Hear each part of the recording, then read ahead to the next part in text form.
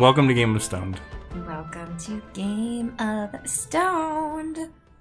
That's right. Do you have a name today? Oh Picked man. Nah, you go first. Do you? I'm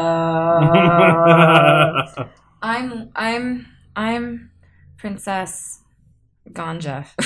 I'm John Grow. All right. Okay. All right, Princess Ganja. Welcome to Game of Stoned. Today, we're going to talk about Season 6, Episode 5, The Hodor. We loved this episode so fucking much. Probably my favorite one so far. But hold on. We are the mom and dad from the podcast Mom and Dad Are Stoned. And I'm the Stoner Mom from thestonermom.com. And this podcast is simply about us talking about Game of Thrones while I get stoned. Yeah. So what are you smoking, speaking of getting stoned? I'm smoking Moonshine Haze today. Oh, nice. And I also have some dabs ready to go. You gonna bust a fat dab? I'm going to bust some dabs when I start falling asleep. Which All right. usually happens. Well, that's cool. All right. So, Yes. here we go. We loved this episode. It A was the lot best. of cool fucking stuff happened, man. You learned a lot in this one. Oh, they hit you with a lot of heavy stuff. That definitely. And this was definitely a sad episode. Yeah. I think it was very, very popular. Oh, yeah. I think so, too. And yeah, it was really good. Yeah. So let's get to it. All right. Well, it starts Mm-hmm. at Castle Black. Yes. And Sansa is making some clothes. She's making some clothes. And then some dude walks in and he hands her like a note that has the seal of Littlefinger. Mm-hmm. And she reads it and she's like, where's Molestown? Because that's where he like, hey, come meet me in Molestown. That's appropriate since he's a fucking Mole rat, yucky. So He's the a next, naked mole rat. he's disgusting. He's a mutant mole rat. So the next scene is there he is in Mole Town or whatever the hell in a shack, and in walks Sansa. Who is looking more and more beautiful each day, more and more regal, really. She looks like a leader. She looks like a queen. Yeah. And she's got Brienne following her around. Oh, look out! Because here comes Brienne, and Littlefinger's like, whoa, oh. And Brienne of Tarth. Remember, he goes, hello, Sansa. Oh, and Lady Brienne. He's like, oh, shit. Yeah. Because she's 20 feet tall, and then she strides, and then Sansa is over getting fucked over. she's done. And he starts off with, oh, Sansa, I'm so worried for your safety. How did you escape? And Sansa's like, I'm not hearing any of that. She just wants to know, did he know that Rienzi was and is a sadist psychopath? Gargoyle monster. I mean, obviously he knew. How does one not know when the house standard is a freaking flayed man? I mean, come on. She says at one point, she says, either you didn't know and you're an idiot, or you did know and you're my enemy. That's what she says. Either way, you're my fucking enemy. It's like I'm going to go with enemy. Yeah, and then she goes on and on about, like, what do you think happened? So she makes him ask her or tell her what he thinks Ramsay did to her. Yeah. She's trying to really hammer in the home that he physically abused her. He sexually assaulted her and abused her, and that she was still in great physical pain at that moment. Yeah, where she stood. Where I stand now. And that's some pretty intense shit to say. And she was all about it and not ashamed and very angry and not meek or, there was no sense of a female getting raped repeatedly by her evil husband and not saying anything because it's an embarrassment. She's very strong. My favorite part was when she did first ask him, like, what do you think you did to me? And he wouldn't answer. And Brienne goes, Lady Sansa asked you a question. And she kind of grips her sword. Yeah. Oh, man. So then, I love Brienne so much. she she's like riding a big wave of like all her shit is happening. You know, all her vows, oaths are happening. The torment and the mouth hanging open in joy and love. Come on, she's anyway. We can't even go there. We're very in love with Brienne. Right she's amazing. So anyway, can she come live with us? Oh God, wow. She'd be so polite all the time. And she would like actually protect us. Yeah, she'd be the shield that guards our back, right? Anyway, so they're talking all about it, and he's like, you know, listening, and yeah, I had no idea, bullshit. She at one point says, "I could have Brienne cut you down right now," and he's like, "If you want to kill me, that's fine, but you know, I'm really sorry, I really didn't know." And then he says something like, "Do you want me to beg for my life? I will. I'll do anything you want." Which seems to be the theme of the show. Like lately, all the men are just like, they beg and cry and whine. But anyway, he then says, "But can I say one thing more?" And he tells her that her uncle, the Tully uncle, has created an army in the Riverlands, and he just wants her to know. Oh wait, so are they talking about the guy that was in Rome? Brutus in Rome? Oh my God, maybe. Who married the Frey? Oh my God, maybe. Because the Frey should be pissed right now. Because Ramsay has dispatched of... Killed Wanda? Fat Wanda. Yeah. And she's a Frey. So, right? And remember we were like speculating, I don't think... the Freys are going to be that cool with that. But then it's like, well, maybe they don't give a fuck because, I mean, you saw that guy. He didn't care about... He didn't care about anything. Cat was like, "I'll kill your wife." And he goes, "I'll get another younger one." So... Damn. What do you say to that? Cat screamed and then got her throat cut. So that's what was said. So anyhow, he offers help, and he's like talking about how he brought the veil. But we're not 100% sure which uncle it is. You and I. I think you just kind of figured it out. But I think it is because that's the Tully brother. Could be, and he's in the Riverlands. Yeah. Do you think they're gonna go there and run into Lady Stoneheart? I don't think they're gonna do Lady Stoneheart at all. That's a bummer. I mean, we already passed the whole time. Really? Basically, yeah, the whole time that the mountain is terrorizing the Riverlands and Arya's running around with the brothers without banners. Yeah. That's all Lady Stoneheart. Okay, that's you. Yeah. So anyway, I don't know. You never know. I mean, they can really bring back the dead for anybody. So they really are. And so wait, Littlefinger, the whole reason he wants to meet with Sansa is like, "I have an army waiting with me," and she's like, "We don't need your fucking army. My brother and I got it." So then he gives her that Tully information. And on the way out, he goes, "Half brother," and then leaves. Did you catch that? He's like trying to like, yeah, he's your half brother. He's gross and stupid, and I hate him. Yeah. And like, why would he say that? Considering that we're supposed to assume that he knows that Jon Snow's parentage. Yeah. I mean, because he told her all of that stuff about Lyanna in the crypt with Sansa. So why would he say half brother? He's trying to like create doubt in her mind because later on, which we'll get to, I think it worked because let's get to that. Or do you want to talk about it now? Let's get to it later. I think he's trying to create doubt.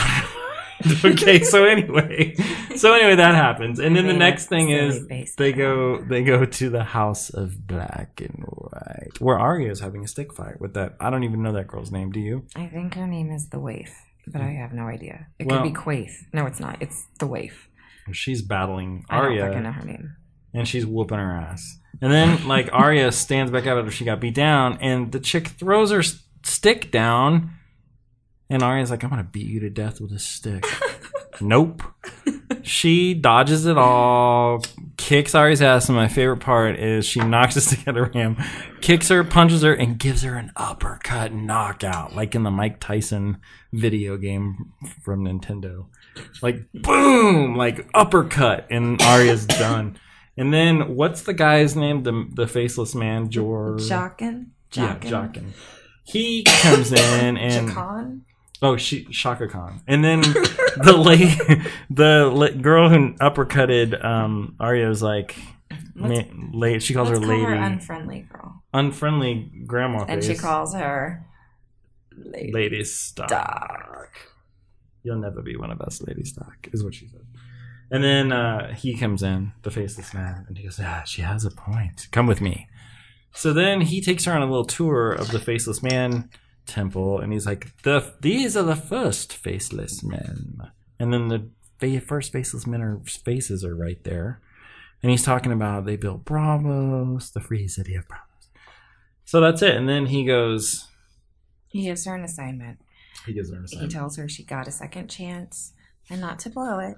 Yep. And she asks who it is, and it is an actress who works at some play. Do you know what my favorite thing? He tests her again, and he says, a girl can join us if a girl desires. And she says, a girl has no desires. And he was like, he nods like, that's right, you wouldn't have desires because you're just a servant. So anyway, that happens. And the next scene, like you said, she's watching the play that the lady she's supposed to kill is in. And they're reenacting Robert Baratheon's death, right? Mm-hmm. So she is watching this play that the actress is in. Right. She's in her clams and cockles outfit. Clams and cockles! I don't like her hair like that. It's creepy, huh? Mm-hmm. Up on her head like that. But if it's really hot. I thought maybe those were little clams. Like there's... Oh my god! Wouldn't it be cool if she like put clams to hold it in place, like, and she could be the ultimate clam seller? Okay. Anyway. So she's watching that shit, and then like. So the play is just basically a humorous and profane reenactment of. I'm getting ready to bust a fat dad. Ned's beheading. Of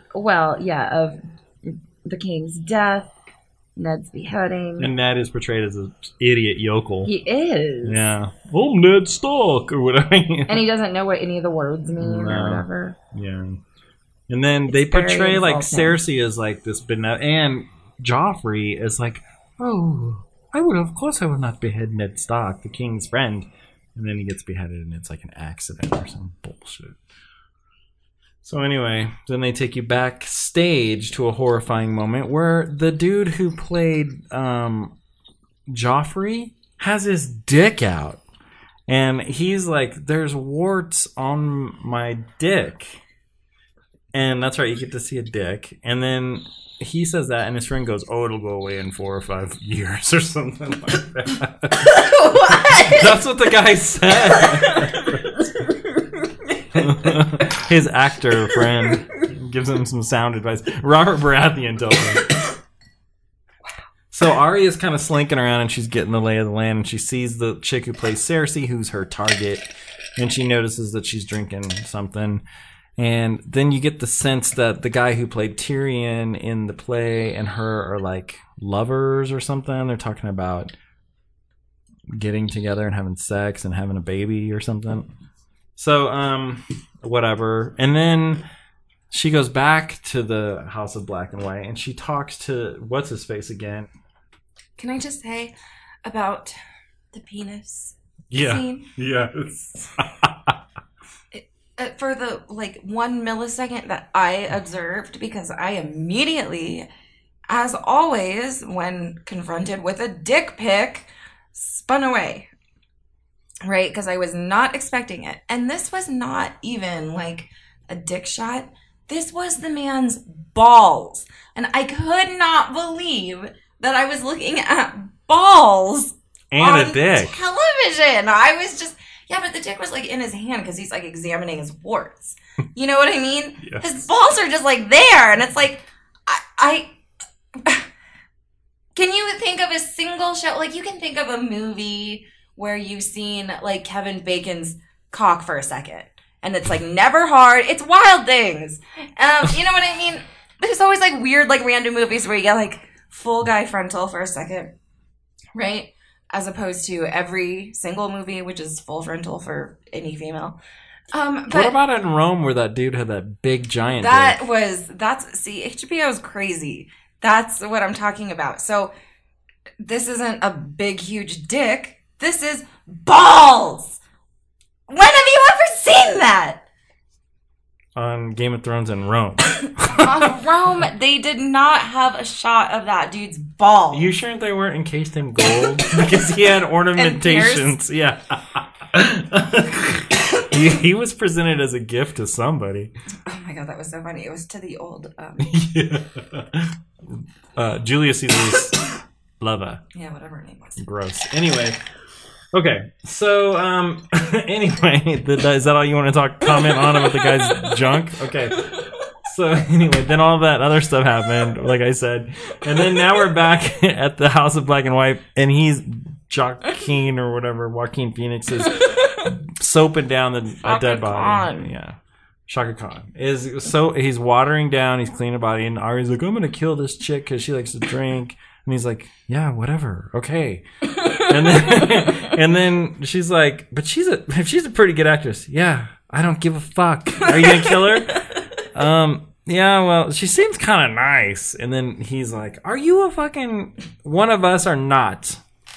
And she's like, I am. And then that's done. He says, does death only come to people that are wicked? Yeah. That's a good point. It comes for everybody. Yeah. And he's like, her fee's been paid. Okay, next up, Blood Raven. Okay. Blunt Raven is with Bran. They're having a fucking vision. And they're seeing, this is actually pretty cool. He's there, and he's at a tree. And the tree's face, doesn't it have Blood Raven's face in it?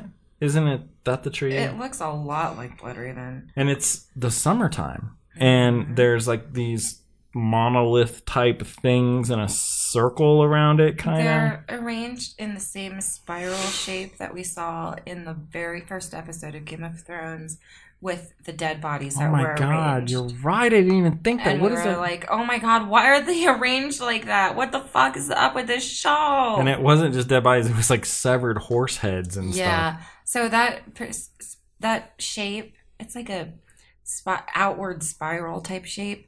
Is that supposed to be the White Walkers? Like, I think I don't know who it's meaningful for. It's pretty weird. But yeah. Well, anyway, there's that, and they're watching stuff, and you see the children of the forest. Yes.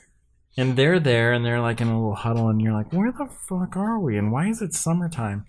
And because we are in the past. We're very far in the past.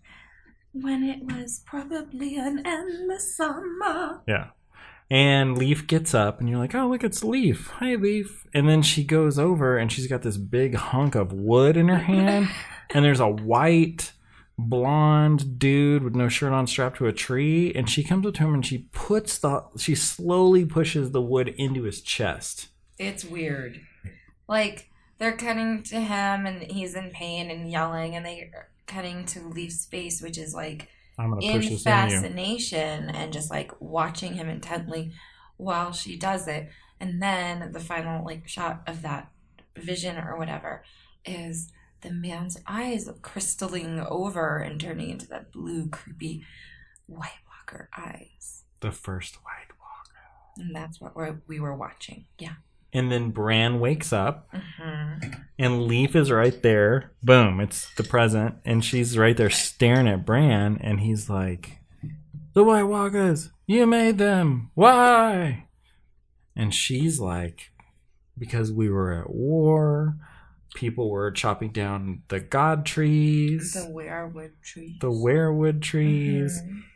And he goes, who? And he goes, it was you. It was your people. The first men. Right.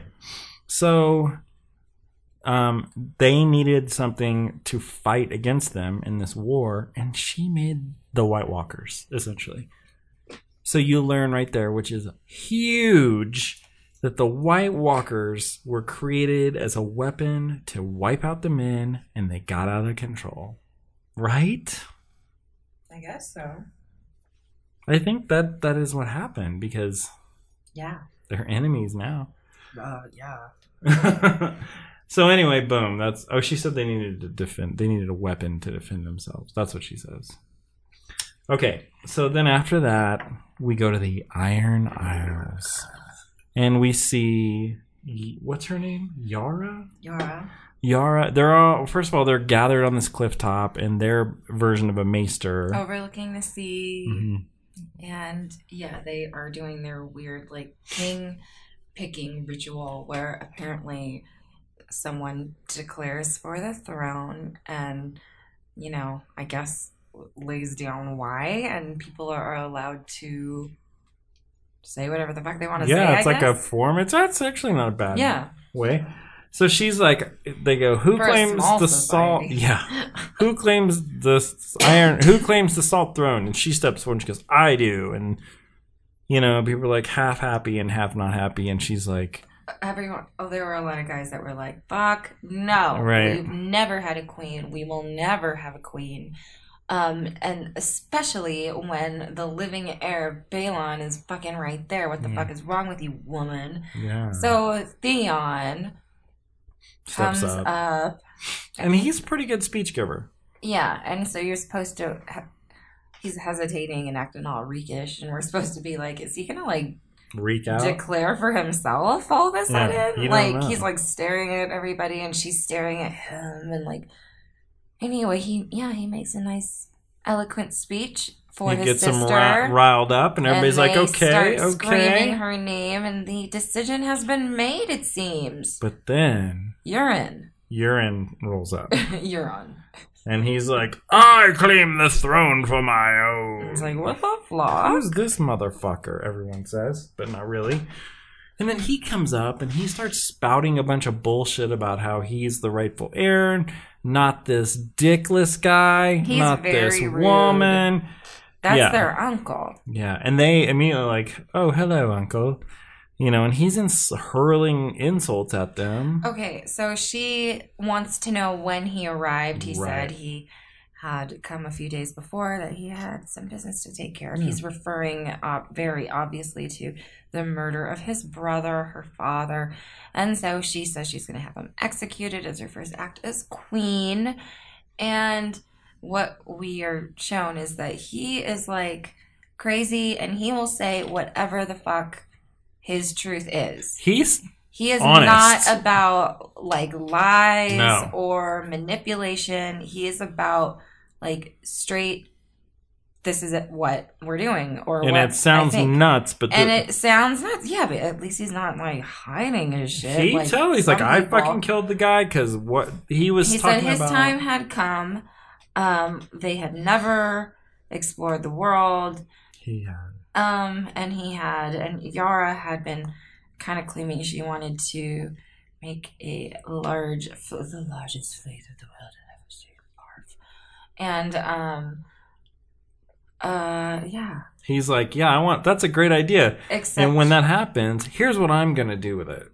Yeah, and he's gonna lead it. He says, and he confesses his large, grandiose plan of getting Dany and giving her his big cock. That's what he says. Because she's unmarried.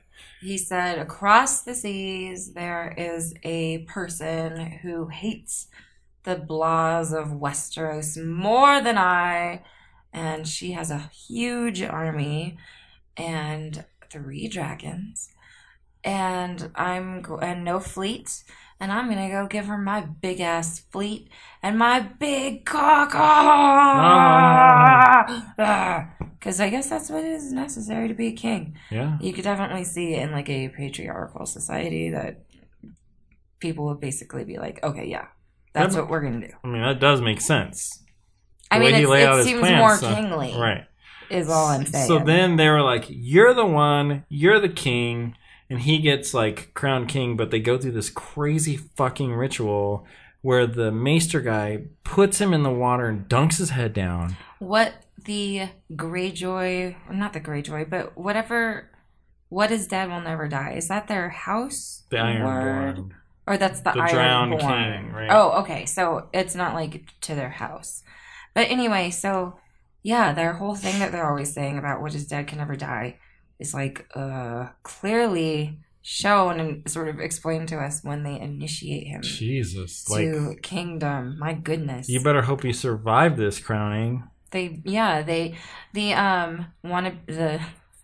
wannabe maester, the drowned god maester guy, is intoning the words or whatever, and it's quite good. I think if I had to follow any of the religions, I would totally follow the drowned god. I like it because they were like, it's kind of badass. It's like, let his lungs fill up with salt water and cleanse him of all his wrongdoing, and let the fish eat his eyes so he can see clearly, and all this. It's pretty crazy. But it was cool. And I thought both him under, and you see underneath the water, see him like he drowns. Like he drowns. He goes and he like just drinks water in, and he's drowning.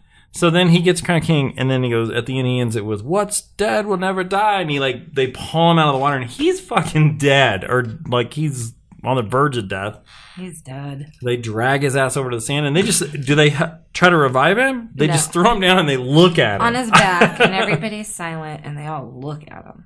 Yeah, for and a then while. You're like, this is an uncomfortably long amount of time to be staring at a dude who's dead, and then he like, and then like barfs up the water, tons of water, like you would if you were, you had drowned.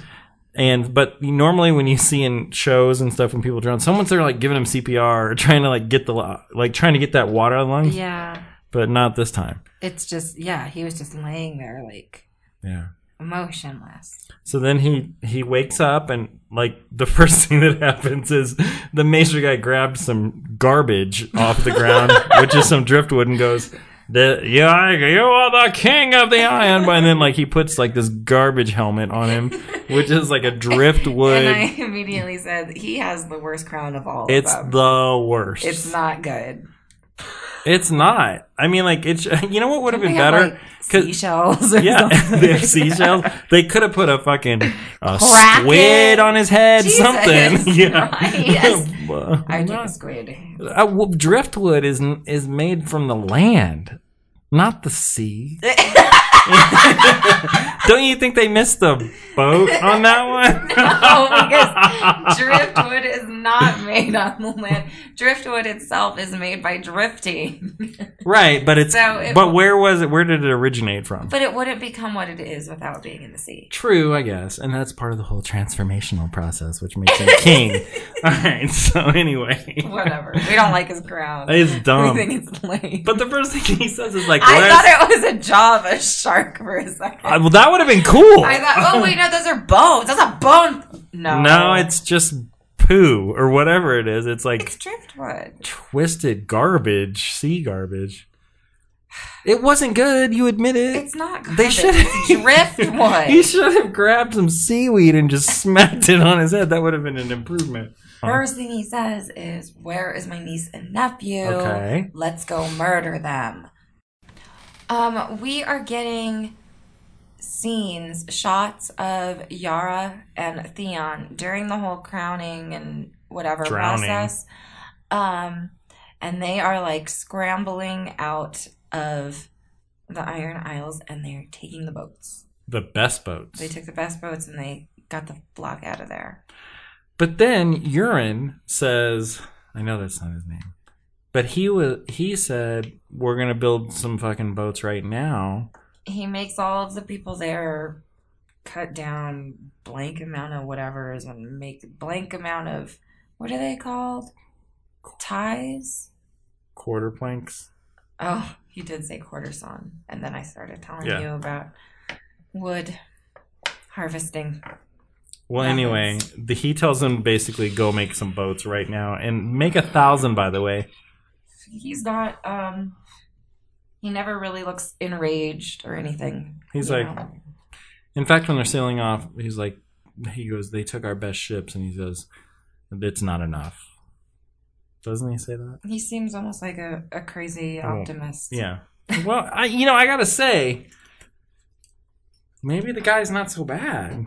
I think he's very popular. He's a good leader. Book canon, yeah. Okay, well, let's move forward. He seems a little obsessive about Dany. Yeah. Well, I mean, I wouldn't know so far, but Okay, so next up, they have a little scene of Dothrak when Dany is leaving Dothrak. Bars Dothrak. Yeah. Not exciting. I mean, like, this whole thing is, but get her back there for Jesus' sake. Let's go. So they have a little scene with Daria, which is Jorah and Dario. And Dany's talking to them, and he reveals that he has the gray scale, and it's really gross. He says he loves her and that he always will. It's a really, really barf-tastic. Like, it makes you want to barf. And it's just really cheesy. And she's like, yeah, no, you don't get to die or whatever. I command you as your queen to heal yourself and search the world, blah, blah, blah. Even this part is so fucking cheesy. It makes you want to die. And heal thyself, because I can't take the Seven Kingdoms without you by my side. And it's like, she's still not gonna bone you, dude. You're gross, dude. Yeah. And you're old and yucky. Anyway, I didn't care for any of that. I mean, so what? Will he go away now and he's not coming back? Do you think he'll come back? Yeah. Hi, Max. He'll definitely come back. He'll find some. You know, what's her face? What was Baratheon's daughter was cured of the dragon scale, right? Yeah, but that was because, like, that happened when she was like a baby or like a little kid, and like they did some fucked up shit to her they fixed her. Was it? I think it was like blood magic or some shit. No. So it's like there's not really a cure. There's like a weird freak accident where there's one living person on the world that they know of that's existing and not acting like a maniac on Rock Island or whatever the fuck. Right. Rock Island. Okay. And then, so Dany says go find a cure and get a new shirt while you're at it. Because your shirt's so gross. Done. All right, so next is Meereen. And what you see here is Varys is asking, how many people have died since we struck our deal with slaves? And basically the whole point is like, hey, there's been peace ever since we struck that deal. Nice job, Tyrion. But even then Tyrion steps in and like says, but it's not going to stick unless people believe that it was the Queen's idea. So they try to toss around an idea, how can we make that happen? And then Tyrion, of course, has the answer to his own problem, and he's going to bring in the Red Priestess, and she's going to whip up some religious people to like get everybody, some fanatics, to say, yeah, Dany's awesome. So then the next scene is she is the princess that was promised, and So then the next scene is their meeting with her, and what's her name? Kimvara. Or Katvara. Yeah. Katvara. Kimvara. That's the Kim Kardashian version. Kimvara. So Katvara. Yes. And Tyrion presents this is what we want. Very nice to meet you. You're very awesome. It's a weird scene where he's like trying to be polite and she's just like staring at him strangely. Yeah. And she has the same kind of eyes as Mel, too. Yeah, she's very quiet. I would assume in the books. I don't know if I think she is in the books, but I don't know. Anyway, Mel has red eyes. It'd be nice if all the red ladies had red eyes. I know. That'd be cool. No, we can't do everything. So anyway, you're right. He's talking, he's presenting, he's like, we need your help. This is blah, blah, blah, blah. And then she's like, you want people to worship and obey the Queen of Dragons, and he's like, yes. And he goes, and you want them to worship and obey you as well. And he goes, well, to obey would be nice. He doesn't want the worship part. So then he just wants to move shit along, and then Varys has to step in and be like, oh, hello. And he's Varys does not like magic. He doesn't. He's like, oh, well, I know Stannis Baratheon had a fucking red lady.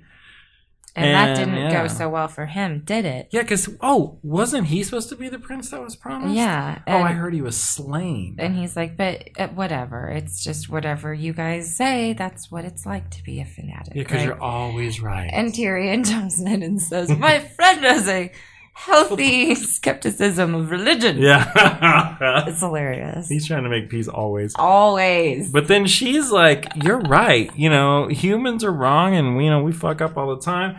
And then she like dives into his past and talks about creepy stuff. Remember when the sorcerer cut you and threw your parts in the fire? What was that voice that you heard? Do you want me to tell you who it was? Do you want me to tell you what they said? And Varys is like, like that's the first time I've ever seen him like scared. What the fuck? Yeah, without a word, without a witty comeback. He didn't. He like usually he's like knows it all, but. So anyway, she agrees to help them, essentially, the end. So that's it. Yeah, well, I don't know. I think it's kind of a bad idea to ever whip the people into religious fervor. Well, look what happened in King's Landing when they did that shit. Yeah, so... Cersei did that, and then it Honey, I know. The her. idea is, like, now it's going to be like the Sparrows and the fucking... Danny proclaimers. What are they? The Lord of Light. Ugh, barf. Okay, well, the next scene is Bloodraven. So they take you to Bloodraven and Bran, and they are in the past. And he, no, that's not what happens at all. What happens is they're in the tree, and Bran is bored out of his mind because he looks around and Bloodraven is like. Non-responsive. He grabs a finger bone off a skeleton and throws it to him, and it bounces off of Bloodraven, and he just sits there and he's like, and then he looks at Hodor and Mira and Leaf. They're all asleep, and he's like, so he crawls over to the tree and he grabs one of the vines. He's gonna go it alone. So boom, roots. He is roots of the tree. He is back at that tree he was at with Bloodraven, only now it's winter. And the tree's dead. It looks like the future almost, huh? It's like winter everywhere. Very cold. It's not, So he turns around and there's the entire dead army, and he kind of walks through them because he's like, this is just a vision. These people can't see me. And so he kind of walks through the crowd of dead people, and he gets to the center, and then there's the White Walkers on their horses, and there's like 4 or 5 of them, I want to say. There's not very many. And in the middle is the Night's King.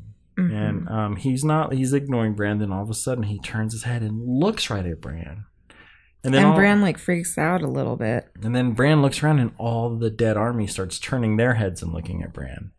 And now he starts getting like panicky. And then he turns back around and the Night's King is standing there behind him, and then Bran screams and he reaches out and grabs his arm and he goes, ah! The Night's King grabs his arm. Grabs Bran's arm, and then Bran screams and wakes up, and then he goes, I saw the Night's King. And he touched me. Blunt Raven goes, he touched you. I love Max Van Sydow. He's like one of my favorite actors. So, and then he's like, you have to leave now. And he's like, why? And he goes, he can't come in here. And he goes, he can now because he touched you. He knows where you are. You're not protected anymore because he can walk in here because he's marked you. You got to leave, dude. And they're like, oh, man. And then when after Bloodraven tells him to leave, he says, well, what's next? And he goes, you have to become me. That's what he says. And then boom, we leave that again, and we go to Castle Black. And they're all around the table planning their attack on Winterfell. Right? And they're trying to figure out, like, which... everyone at Castle Black, there's Jon Snow, Brienne, Davos, Sansa, Mel. That's right. They're having their military... strategy planning session. Yes. So they're all trying to decide, like, they have a map, and they're like, we got to get the blah, blah, blahs in the north. They're talking about all the houses that would be loyal. Their bannermen. Yeah. And then basically they talk about all the different ones, and then they finally decide, like, hey, John's like, let's just get over there. There's like 12 families. Let's start small, and then let's just build. And they all kind of agree that. But then Sansa's like, we should go to the Riverlands and get some help. And Davos is like, why? The Riverlands, they don't have shit. And Sansa's like, oh yes, well, I received a raven that my uncle has created a mighty army in the Riverlands. And then they're like, yeah, fuck, really? You got a fucking raven? That's awesome. Okay, yeah, let's go do that. And then They leave, and then Brienne's like talking to her, and she's like, I don't trust to leave you alone with Jon Snow and the others. And she's like, why? He's my brother.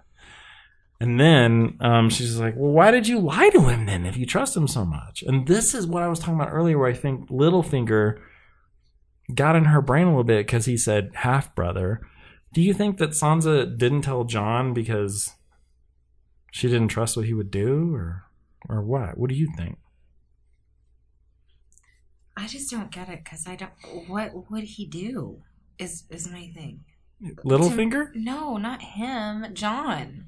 Why would she not trust him to tell him that Littlefinger told her? I don't know, but Brienne is making it pretty obvious. She's like, well, if you trust him so much, why are you lying to him about this Raven bullshit? Why don't you tell him you met Littlefinger? I know. That's what I'm saying. Yeah, why? Do we know? We don't know. No. I don't know either. Do you think it's because he's her half-brother?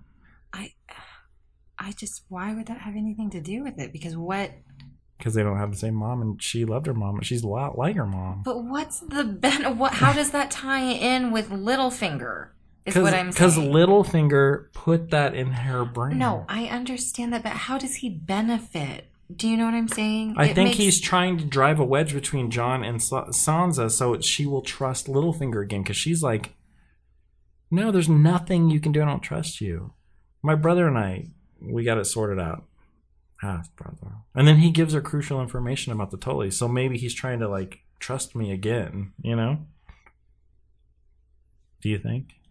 I guess. I don't know. Anyway, who cares? So what ends up happening is I immediately was distressful. I wish she had him killed. I wish she had actually done it herself with her own hand. You know? Yeah. But when Brienne is questioning her, the one funny thing she says is like she doesn't trust all these people. And then that man with the beard, she's talking about Tormund eyeing her. He was looking at her like she's naked. It was funny. And then anyway, so then the next scene is she talks to Jon and she's like, oh, Jon's like, you got some cool new clothes there.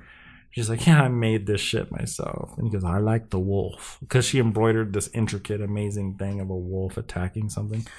And she's like, and I made you some cool ass clothes too. And he's like, they're just like fathers. Yeah. And she's like, thank you, Sansa. Like he like genuinely thanked her. And then they get on their horses and they fucking ride away. But before they ride away, Tormund is like staring at Brienne. And then she turns around and then when their eyes meet, he kind of he smiles like a fool.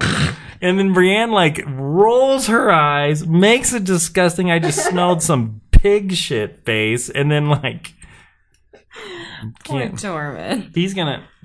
He's in her brain, remember? Now I'm in her mind. Okay, so anyway, that's the end of that one. Okay, so now here we are at the end of the show. And this last scene, once again, is in the tree with Bran. So this is the third time we visited Bran. This shit is not fun to talk about. No. So this is where shit starts to get real. So in the real sad. Yeah. So we all know that he said the king's coming for you. I didn't expect it to be during the same show. I thought it was like maybe next show. Like they had a little time because he's teaching them shit. No. They're visioning, questing or whatever, him and Blood Raven. And then Mira is packing their shit and talking to Hodor about like, let's eat some eggs. How do you like your eggs? Hodor. And then, oh, how about some bacon or some sausage even? Oh, Hodor. Like, Hodor's like, yeah, I want that. I'm so hungry. So anyway, then as she's laughing, she sees like the air. She realizes that her breath is cold. She can see it. She can see her breath. She looks at Bran, who's warging. Yeah. You can see his breath. And she freaks the fuck out and runs out of the tree. Yep. To look outside. And the whole dead army's out there with They're all of there, them. And it's fucking cold. It's not nice. I couldn't believe that. I was like, what the fuck? They're all okay. Here they are. I couldn't either. And then so what ends up happening is they look at each other and the fucking Night's King gets off his horse and touches the ground and it cracks the ground. Yeah, I didn't get that, but whatever. He's just showing like, look, I'm super all powerful.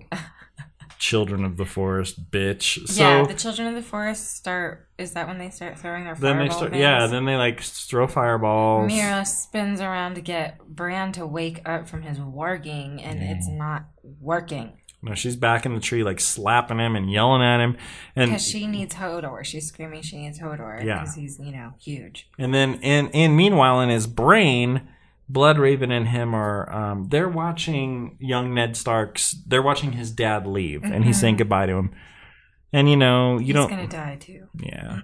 So all this is happening, and the children of the forest are throwing fireballs and killing all the zombie army, and then they make this ring of fire that they can't get around. Right, but then the White Walkers just walk right up to it, and they come right through it. And I think that's supposed to be like the reason they can get through is because they touch Bran, right? The seal is broken because he marked Bran. But the zombie army can't get through, so they go on top and they start trying to dig down into the tree. And so Leaf is there fighting everybody, and there's an all-out fight, and the zombies are crawling up the tree, and they're digging through the earth, and then all of a sudden... They're like emerging from the ceiling when you're in the cave, the tree cave. Crawling through the dirt. It's so, like, arms coming out, and it's creepy as fuck. Yeah, and they're getting stabbed in the face by Leaf and her friends, and then some of the children of the forest die because the zombies kill them. And then they're fighting, and the whole time Mira is trying to wake up Bran and screaming at him. Yeah, she's getting him on his thing and screaming. But then at one point, they hear her screaming, like, "We need Hodor!" in the past. Yeah, they're in the past, and he can hear her. And Bloodraven says, "Listen to your friend." And then she's screaming, "Warg into Hodor right now! Warg into Hodor right now!" And he does. And then Hodor stands up, and then Oh yeah. And then he walks over and he grabs Bran on the sled thing and starts walking out. And Mira starts running out, and then all the zombies start chasing them. And then Summer jumps out and like roar, and dives into all the zombies and gets killed like instantly. It's like horrible. didn't have a chance. And you hear there's just so many of them. There's like you're just like, how on earth is anybody getting out of this? That's what I was thinking. So they kill Summer pretty quickly, and then they're running and chasing him. They're running down like this hallway to the door. Right. And they run, and then Leaf, they're crawling on the walls, they're crawling on the sides of the tunnel, and then Leaf decides, she goes, "Just go, and she pulls out one of those balls that catch on fire or blows up. And she just stands there and waits for them to come, and then they start attacking her, and then you see them jamming in, stabbing her, killing her, and then she makes the ball explode and kills a bunch of them. But that does literally nothing, because then a whole nother wave comes behind him. So then they show the Night's King strolling in, and you see Bloodraven there, and then he said, then they flash to the past, and then I think he says it's time. And he's telling Bran, this is it. You got to leave. He says you got to leave now. Yeah. And the Night's King kills Bloodraven, slices him in real life, in present day, and then Bloodraven disappears into black smoke in the vision. Past.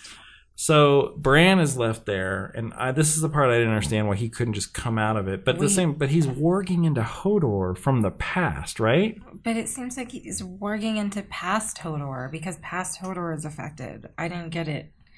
I know, but then Hodor makes it to the door. Hodor. But basically, when you said he done scrambled Hodor's mind, that's all I can basically get out of this. Well, he did. There was just some brain scrambling. But remember though, he was Hodor, and he's Hodor in present day, and then he's in the past getting ready to become Hodor. Yeah. So Hodor makes it to the door. In the past, he's Willis. Yeah. And Willis is watching Bran. I got the sense he could see him. Did you sense that or no?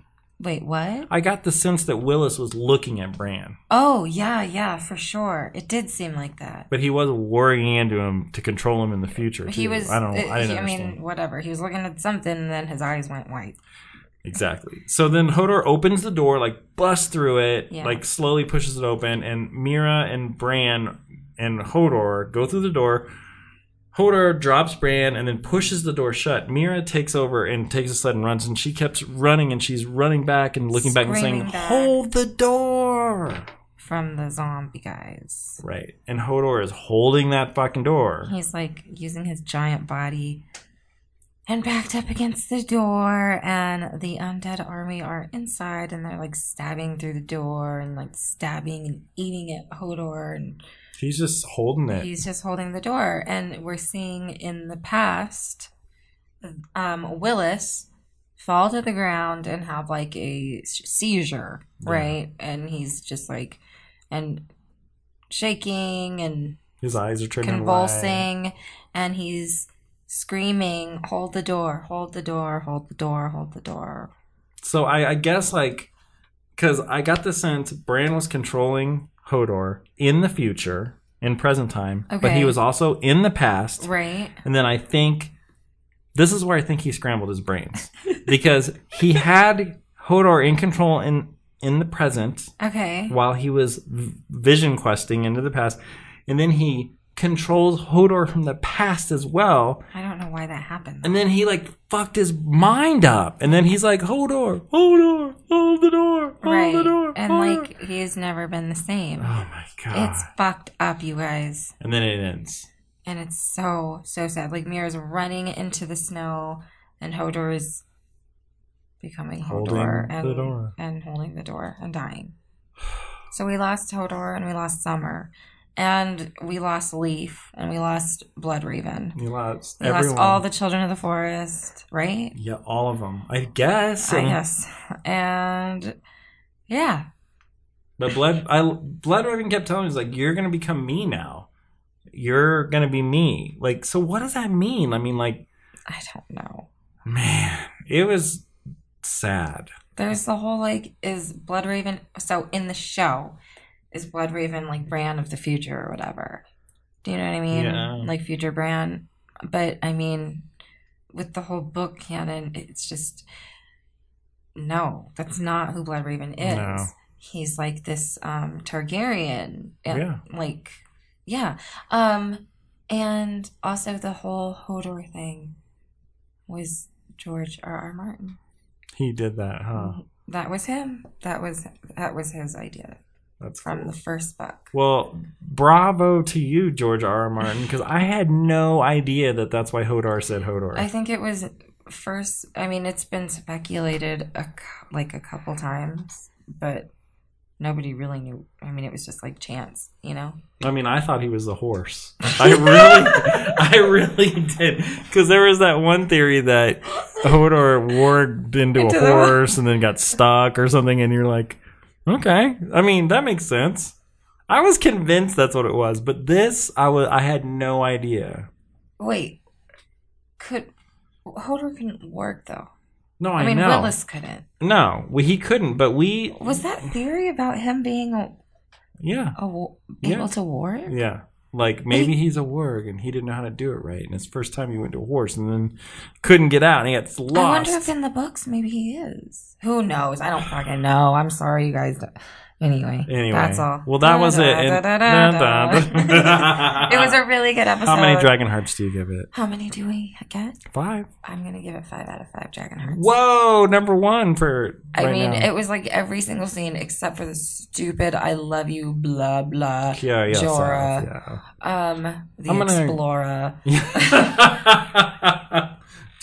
Jorah, the Explorer. I liked every scene. I thought every scene was very powerful or informative, and it was entertaining.